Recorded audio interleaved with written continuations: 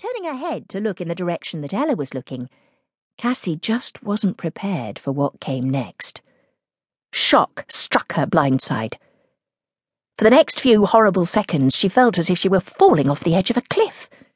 Her legs went hollow beneath her, then started to fill up again from her toes with a tingling wild rush of hot static as instant recognition screamed through her head.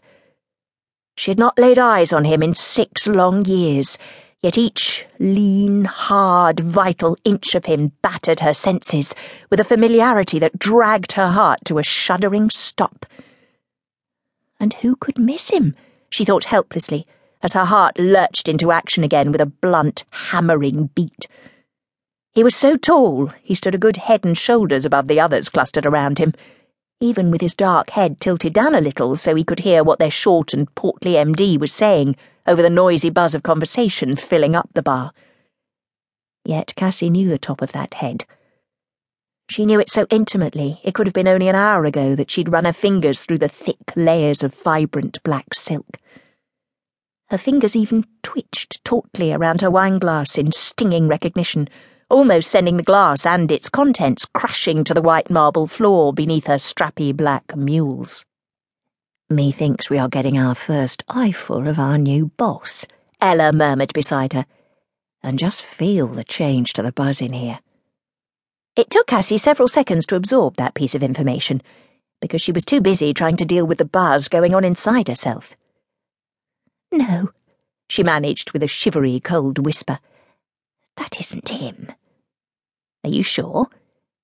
Ella took a moment to reassess the man in question, while all Cassie could do was to stand there, locked in her own private form of hell. Then, "No, it's got to be him, Cassie," her friend determined. "That totally gorgeous piece of manhood just can't go by any other name than the oh-so-sexy-sounding Alessandro Marchese." The name rolled off Ella's tongue like a sensual fantasy. Cassie suffered a stinging, sharp jolt to her chest. Alessandro Marchese? Was Ella looking at a different man?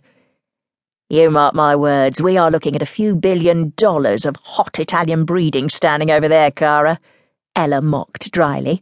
"And, if I'm not mistaken, the lady in red clinging to his arm can match him gene for superior gene." The lady in red?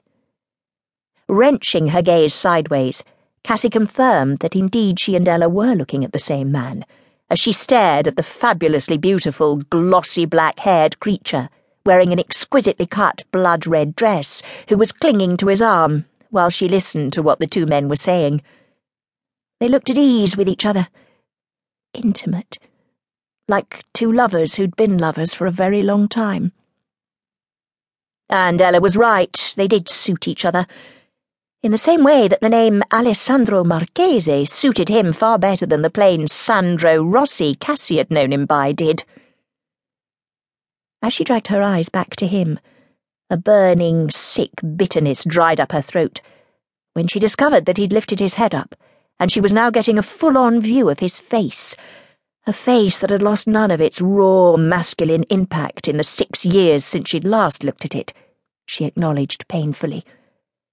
Those long, lazy eyelids, the straight, fleshless nose, the slender and firm yet shatteringly sensual mouth.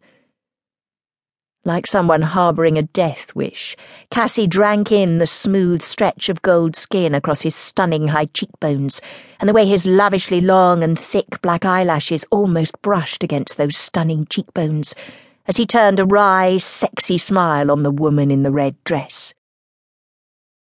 If she'd had the strength in her legs, she would be walking over there to slap that smile off his lying face. Alessandro Marchese? Who was he trying to kid? Was he a crook or something, that he had to use an assumed name these days? Or was she the one who'd been lied to? The one who'd been sucked in by his fabulous dark looks and his gorgeously intense sincerity? The one who'd been so skillfully romanced and thoroughly seduced, then left like an unwanted breakfast when he'd swanned off back to his native Italy to get on with his real life? The sting of betrayal stalked down her backbone like taunting fingers as she studied the